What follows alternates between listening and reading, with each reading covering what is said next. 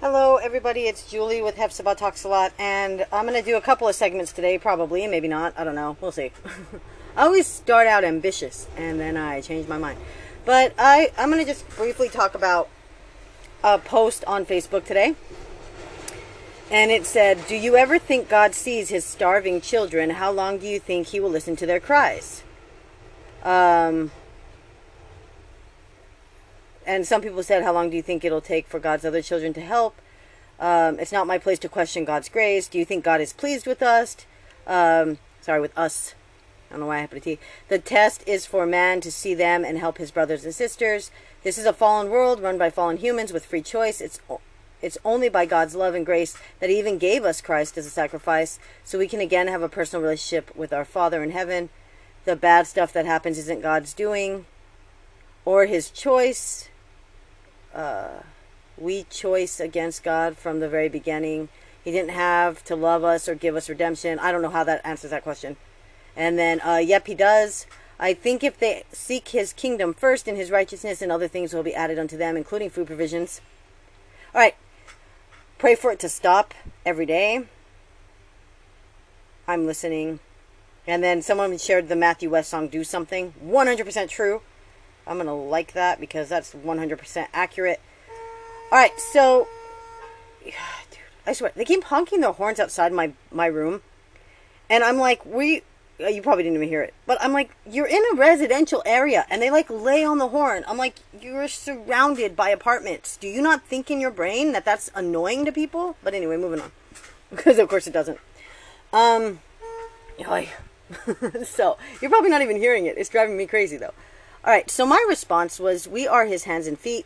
The real question is, when we hear their cries, how will we respond? Will we sit back and ask, where is God? Or will we take action and do as Christ said and feed, clothe, and help? And then a person responded and said, that's what I'm wondering. What have Christian churches been doing for thousands of years? And then I said, countless churches around the world help. Guys, this is the thing, okay? This is kind of like, this is a baby with the bathwater thing. All right? I'll get into that later. Let me just keep going.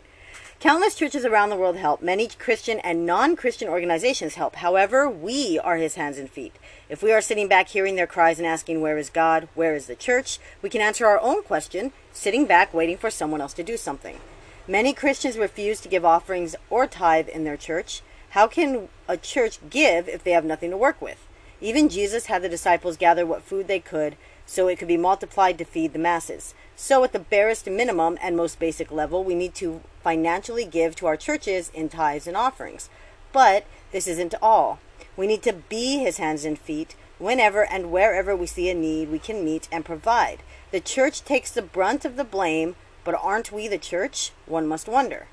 And then he said, you are correct. When the church becomes a building, it becomes a business. Even Christ flipped over the tables. But yes, tithing is important, but also know that there are other ways of tithing than money. The church building, I mean organized religion. I do understand the difference between the church building and the people. And I said, God himself designed the tabernacle and temple. God declared he should have a building. However, if we come to a place where we can only have church and be the church in a building, then there is an issue. Jesus chased out the sellers out of the temple because they were making money off the people of God, selling imperfect sacrifice animals, price gouging, and the like. It wasn't because of people being in the temple. It was because they were dishonest thieves and they were taking advantage of people coming to worship God. And then someone said, right on. And then he asked me, do you think preachers are selling hope?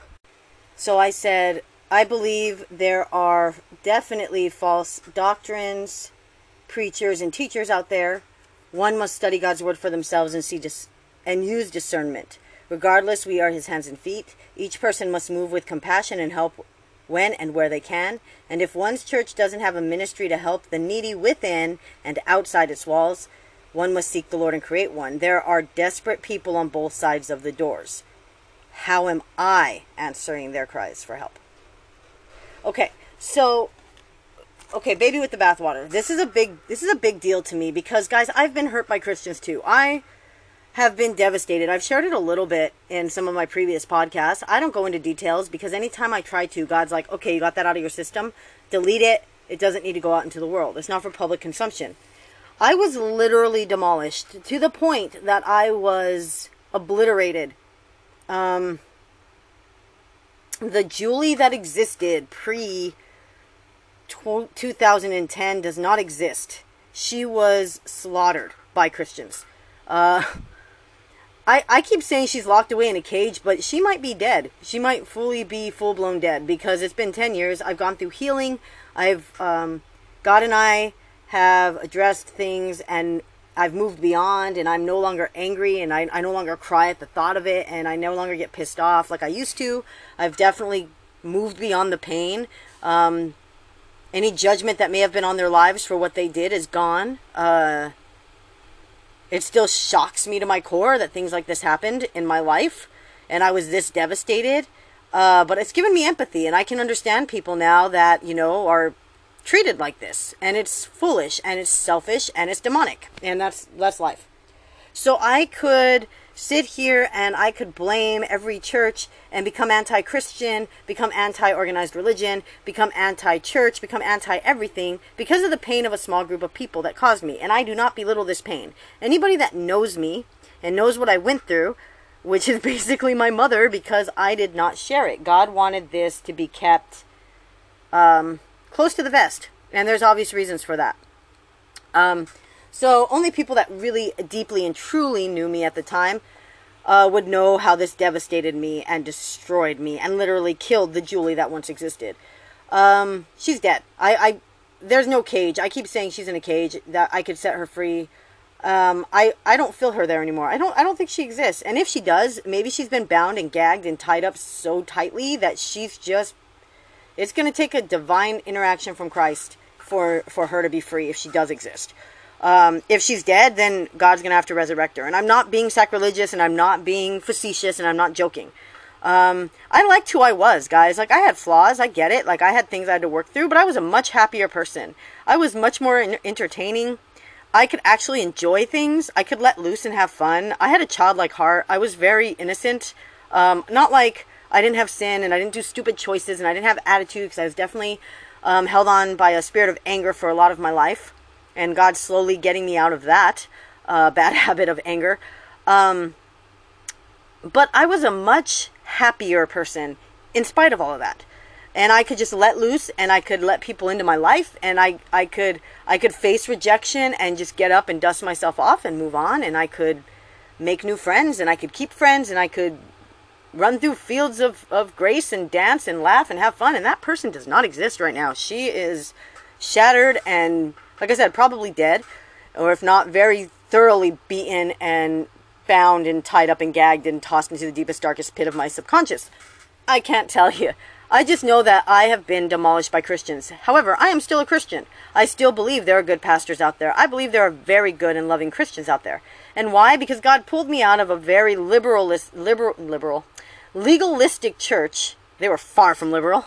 A very legalistic, abusive, pharisaical church, and put me in a church that was full of grace, mercy, love, compassion, kindness, all while still following the Word of God. It is possible to be compassionate, loving, empathetic, kind, while following God's Word. You don't have to hit me to get me to listen.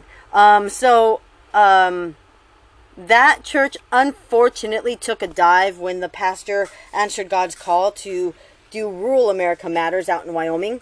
And eventually he went home to be with the Lord. And I miss Pastor Carl Bauman to the very core of my soul. I would love to be able to... I'm sorry, I'm tearing up about this. I really do miss him. I would love to be able to reach out to him. Like, even this last year would have been great to be able to write Pastor Carl. And just be like, oh, here's what's going on. Because he was like what a father should be. He could teach me. And guys, I didn't even have that close of a relationship with Pastor Carl. But he could teach me God's Word, but still show me that he loves me. He could bring correction and do it with love. It is such a fine balance. And if you find a pastor that can do that, cling to that pastor. As long as he's solid on the Word of God and he's not compromising in sin. Because sometimes people confuse love as allowing and accepting sin. That's not what love is. Because if your child is going to run into the street and get killed, Is it love to let them do it? No. So, same thing with sin. If this is going to damage your life, is it love to let people do it? No. Anyway, moving on. So, I think maybe because I got pulled out of this legalistic, abusive situation and placed in a place of love and compassion and kindness, I was able to heal to the place that I don't hate all Christians and throw the baby out with the bathwater. Guys, this is the same thing we're seeing with these police departments where people want to get rid of the police. It's the same thing. And I'll tell you why. Because you're taking the few bad that exist, because it doesn't matter. Every corporation, every business, every religion, everything has the few bad that exist. And to classify an entire group because of a few bad apples is foolish. It's foolish. Consider your own family. Are there people in your family that give your family a bad name? That you're just like, oh, dude, why? Why are you like this? Why are you so racist? Why are you so angry? Why are you so, liberal? Why are you so conservative? Whatever, because we all have our little button-pushing situations.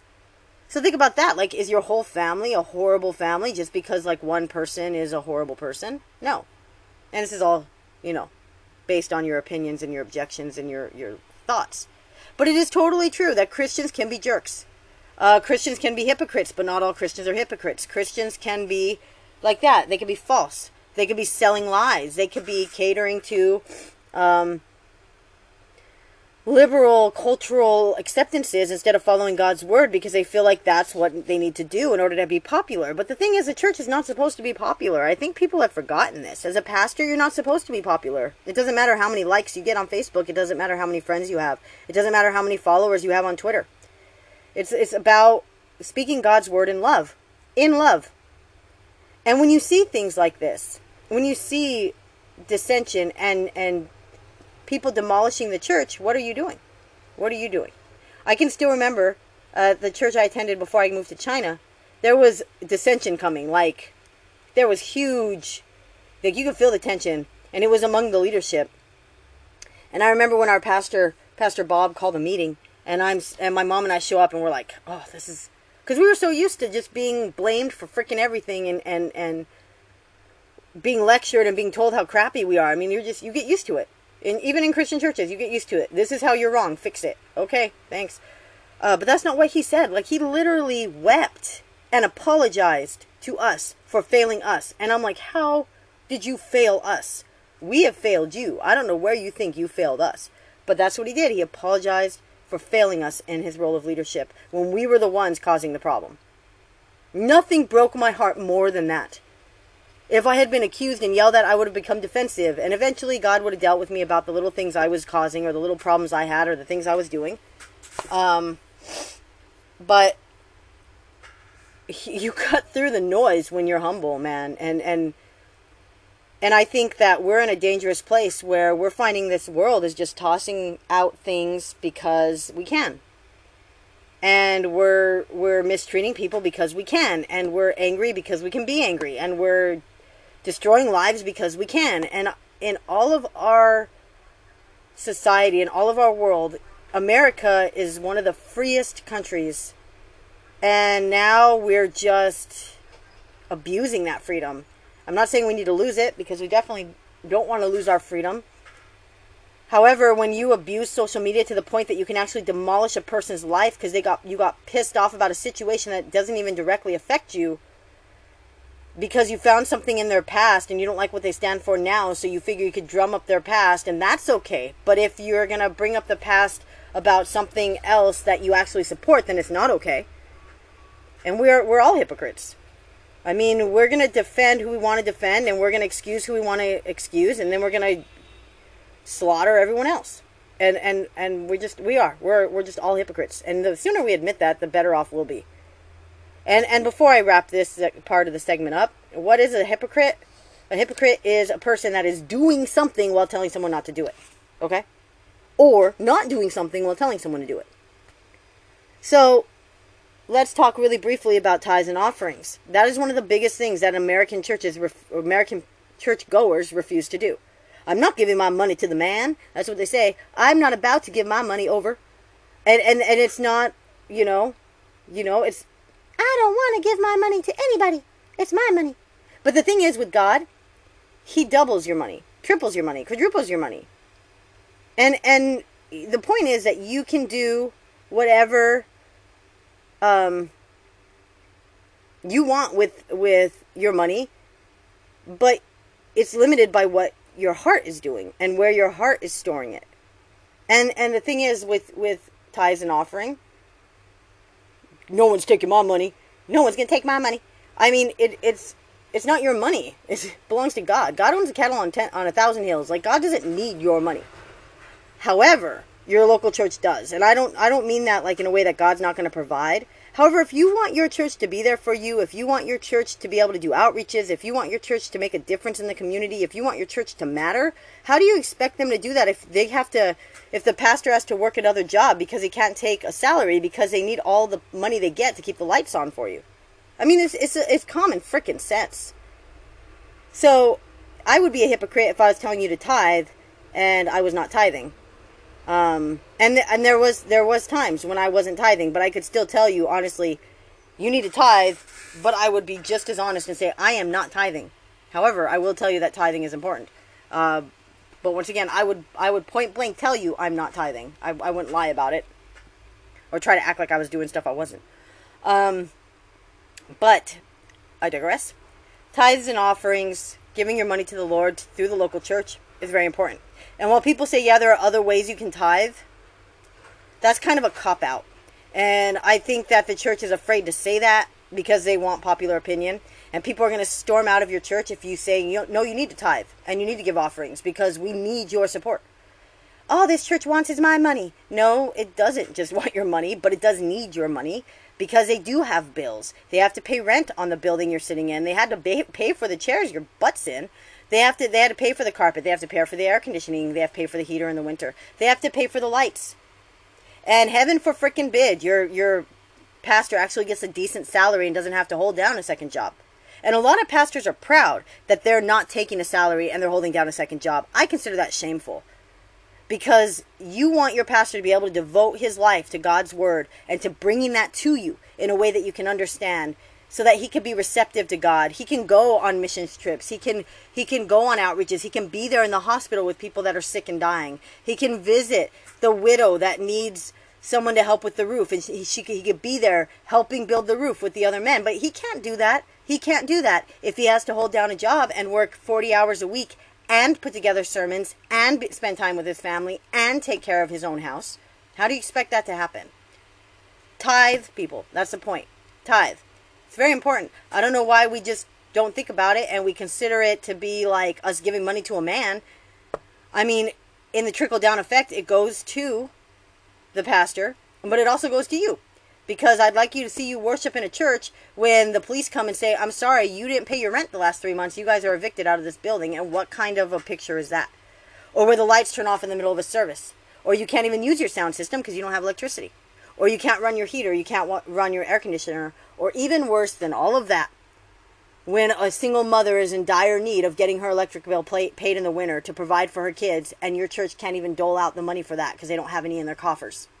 I'm not talking about these billion-dollar churches that just keep raking in money. Like, honestly, these mega churches, what they should be doing, and I don't know, some might be, I haven't done research on this, they should be filtering it down into their community. It should be like, okay, so this is our budget. This is what we need to live off of. Without giving our pastor an exorbitant income that he does not freaking need. Because a pastor should be paid well, but he should not be totally lavished with money. That's not the point. He should be paid well. He shouldn't be a millionaire through pastoral pay. If he writes books and he sells books and he becomes a millionaire that way, then, you know, all the power to you. At that point, he should not take a wage from the church. The church should not pay him. I mean, money is a tricky freaking issue because we all know that the love of money is the root of all kinds of evils. And we all know this. So if a pastor starts to see that his net worth is really high, like some of these pastors do, like Randy Alcorn, saw that his net worth was getting really high, and he started to like diversify that and send it back out into the community and have enough to be comfortable, but not to be wealthy. Because I'm not saying that you need to live in poverty. Talk to God. Look at Solomon. God dumped wealth on King Solomon. He was the wealthiest and wisest king to ever live, and God just dumped wealth on him. So it's not a matter of that. It's a matter of how your heart is and how you're using that wealth. Okay? I mean, Solomon built the temple, so, I mean, the gold-plated everything in there. But, I digress. Point in fact is, we are not accountable for how they use their money, the money. If we find out there's something dishonest going on, we need to call them out on it. And every church should have their books open, and it should be like, look, this is what this and this and this is. This is where this money's going. We had this building fund, guys. There's this much left over. Would you like that money put into this center or this area? You don't just pull it and stick it where you want it. You have to ask and vote. It's all about that. It's all about using the money wisely. And a lot of people are afraid to tithe and give because of the handful that have mishandled their money. And mega churches, I think a lot of people don't give to those because they know that the church is rolling. And in my opinion, mega churches shouldn't exist, but that's just me. I don't believe in mega churches. I think that that's just exuberantly boastful and prideful. But I digress again.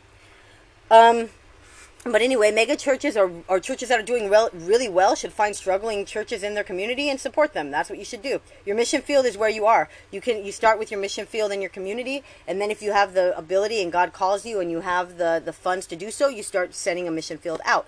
In addition to that, the trickle down, these mega churches should be supporting the darn missionaries in the field. Do you know that most missionaries have to come back every 2 or 3 years to raise more money to go back? And by then, all of the work they've done has gone backwards, and they have to start pretty much over again. And is that okay for them? No, because then by the time they get to the headway where they're making progress again, they have to come back home again and raise money again. And all of that could be stopped if the really wealthy churches would use their money and reach out to the community and to the mission fields, and not just as a tax write-off, but to literally say, this is what the church needs to survive and do well. This is what the church needs in regards to like having coffers to help our congregation, coffers to do like our oil changes for single mothers or for the lower income people or just for anybody.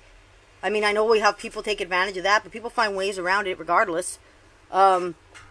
But look, we're going to do oil changes on Saturday. On Saturdays, it's just going to be for single mothers and people with a certain income. And then on Sundays, anything goes, first come, first serve. You want your oil change to come out once a month. I mean, if you have the money to do that, do it. But until we start taking the thing to realize that we are the church, we are God's hands and feet, and we need to be answering the needs, not sitting back going, well, does God care? Does God even hear them crying? Well, the question is, do you hear them crying? And if so, what are you doing about it? And this goes for even if you're not a Christian, because you can sit there and go, what about those people that no one cares about? Well, you're hearing it. What are you going to do about it? It's so much easier for us to point the finger and say, how are they helping when we're sitting right there listening and we could actually help. And I'm going to tell you guys one last thing.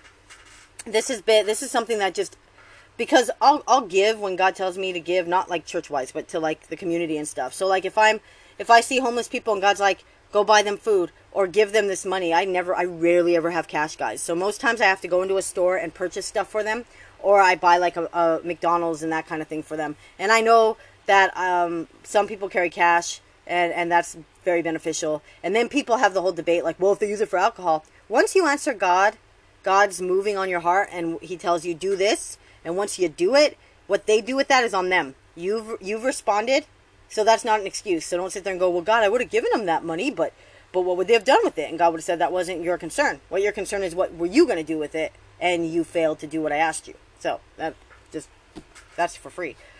But anyway, so like I said, I'll respond when God tells me do this, do that. And I've had a few times when God has straight up rewarded me instantaneously, and it's blown my mind. One of my favorite stories is a friend of mine and I were in Albuquerque, and we were going to just spend the day, and my mom and I at this point, we shared a bank account, and I knew how much money I had inside her bank account, and every once in a while I would spend money that wasn't mine, because I was young, and I was very selfish. But anyway, so we were going to go to a movie and stuff, and so I was basically treating this friend, and we decided to do IHOP. We had gone and bought our movie tickets, and and we were going to go to IHOP and eat. So we start walking into IHOP, and I can see this like it was yesterday, and it was years ago. And we're walking into IHOP, and I see a homeless man, and I start to bow my head, because we all know how that is. Like, don't look at him, don't make eye contact. And God's like, don't avoid him, offer him something. And I was like, what? So I look up, and we walk, and the man's like, do you have any money? And I said, sir, I don't have any cash on me, but you're welcome to come in and eat with us. I don't even think that was me speaking. I think that was Holy Spirit speaking, because I don't know where those words came from. My friend looked at me in shock, and I probably had the look of shock on my face because those words had come out of my mouth. And he was even a little bit startled, and he said, well, maybe I won't eat with you, but can I get something to go? I go, yeah, definitely, you can get some toast and coffee. And I remember God's like, bread and water, really? That's what you're going to offer this man? And so I tell the guys we're walking toward the doors, just order whatever you want, and then I'll pay for it. And he's like, oh, okay, thank you. The most amazing thing to me, the first most amazing thing to me happened when we walked in those doors, because it was my friend and we're two women in our 20s, and a homeless man. And you see the host is looking very angrily at this homeless man, but then his face just transformed. Like, it totally changed. And I'm sitting there like, what just happened? Because I was ready to duke it out so this guy could get food. I was a fighter. I still am. And the man, instead, his face totally changed, and then he goes, 3? and I stuttered because I was expecting a fight. And I'm like, no. I'm like, 2, but he can order whatever he wants and then just put it on my bill. And he's like, okay. They hand him a menu, and I turn around and I tell the guy again, whatever you want. Guys, I'm, like I said, sharing a bank account with my mother at this point. Thankfully, this was an honest man. Most homeless people are honest. Most of them. They're not dishonest people. They're the most gracious and giving, too. It's crazy. But anyway, so I turn around and I reiterate, whatever you want, order whatever. And I said, make sure to get something to drink as well. And we go to sit down. The whole time I'm sitting there, we're looking at the menu, and I'm like, my mom's going to kill me. Now, honestly, my mom wouldn't have. When I got home and explained the situation to her, she would have been, which I did tell her, she would have been totally fine. She would have been like, I see what you did. It's fine. Don't even worry about it. It's not, you weren't like, I'm going to go buy myself a jacket and spend money that's, not mine. Whatever. So I'm sitting there, and I wanted to tell my friend, like, let's share a plate. Like, I'm literally panicking here. I'm like, I don't know what this man's going to order, and I'm spending money I don't have. I mean, I had a set amount for that day. I'm not saying I was spending my mom's money the whole time. But if I went over my little set amount, and I'm looking at her and I'm panicking, and I could just hear God saying, don't say that. Don't tell her that. Just order whatever. Just do what you got to do. So she orders whatever she wants. I ordered the fruit Belgian waffle, because the 2 things I get at IHOP are either the strawberry Belgian waffle or the chocolate chip pancakes. Those are my go-tos. But I'm still sitting there, and the whole time, and we're talking about it, I see him walk. I see through the window, I see the homeless man walking off with his bag of food and his cup of coffee, or maybe orange juice. I think he did get coffee. And I was so happy. I'm like, this is perfect. This is great. And when the waitress came over, I asked her what he ordered, and he ordered like the big breakfast. It had the eggs, the bacon, the toast. It was a very good breakfast. I was like, this is awesome. I feel so good. But I'm sitting here going, I'm going to reap these repercussions pretty quick. This is not going to end well. And at the end of our meal, though, they come and they tell us that a father and a teenage son had paid our ticket. They paid for my friend's meal, they paid for my meal, and they paid for the homeless man's meal. So if anything, I mean, it still blows my mind to this day that God was that fast. I mean, he's always going to repay you. You may not notice it, or you may not tie it to the event of doing good and serving him, because most times it's not instantaneous, except for the feel goods you get and the happiness it brings. But he's always going to pay you back. He's always going to repay your kindness and your generosity. Always. It says in the Bible that what you give, he will return to you, pressed down, shaken together, and running over. So, give. Don't hold on to your money. God can do more with the 90% than you can with the 100%. Trust me. Trust me. I mean, I find myself in some situations, like I'm in a situation right now where I'm like, this sucks. Like, I'm not happy. And I know it's my fault, and I'm not, like, blaming anybody else. However, I'm sitting here like, well, I can address it. This is my fault, but I know it's going to be okay. Like, I know God's going to help me out. Everything's going to be fine. It just sucks to be in the situation, yeah? But life is what it is, and we make our choices, and we live with them, and we do what we got to do. So at the beginning of this year, God called me back to tithing, and I actually give to a church here in China because I asked God, should I give to my home church? Or should I give to the church that has the small group I've attended, that I attended a service of? Should I give to that church? He's like, give to that church. So that's who I'm tithing to. I'm tithing to a church here in China. And including this month, I told God, can I just not tithe? And can I just bless somebody instead? And he's like, how about if you tithe, and then if you're given an opportunity to bless someone, you do the same thing. You do that too. Why does it have to be one or the other? So I did. I tithed. It takes a while to get back to the cheerful place of giving, guys. So don't give up. If you start tithing and you feel resistance, don't give up. Just keep going, and eventually you'll be back to where it's a joy to give. Because it should be. Because we're supporting what God is doing. And one last thing. This is probably going to be an hour-long podcast. I didn't expect that. But once again, like I said, I make promises, and things happen.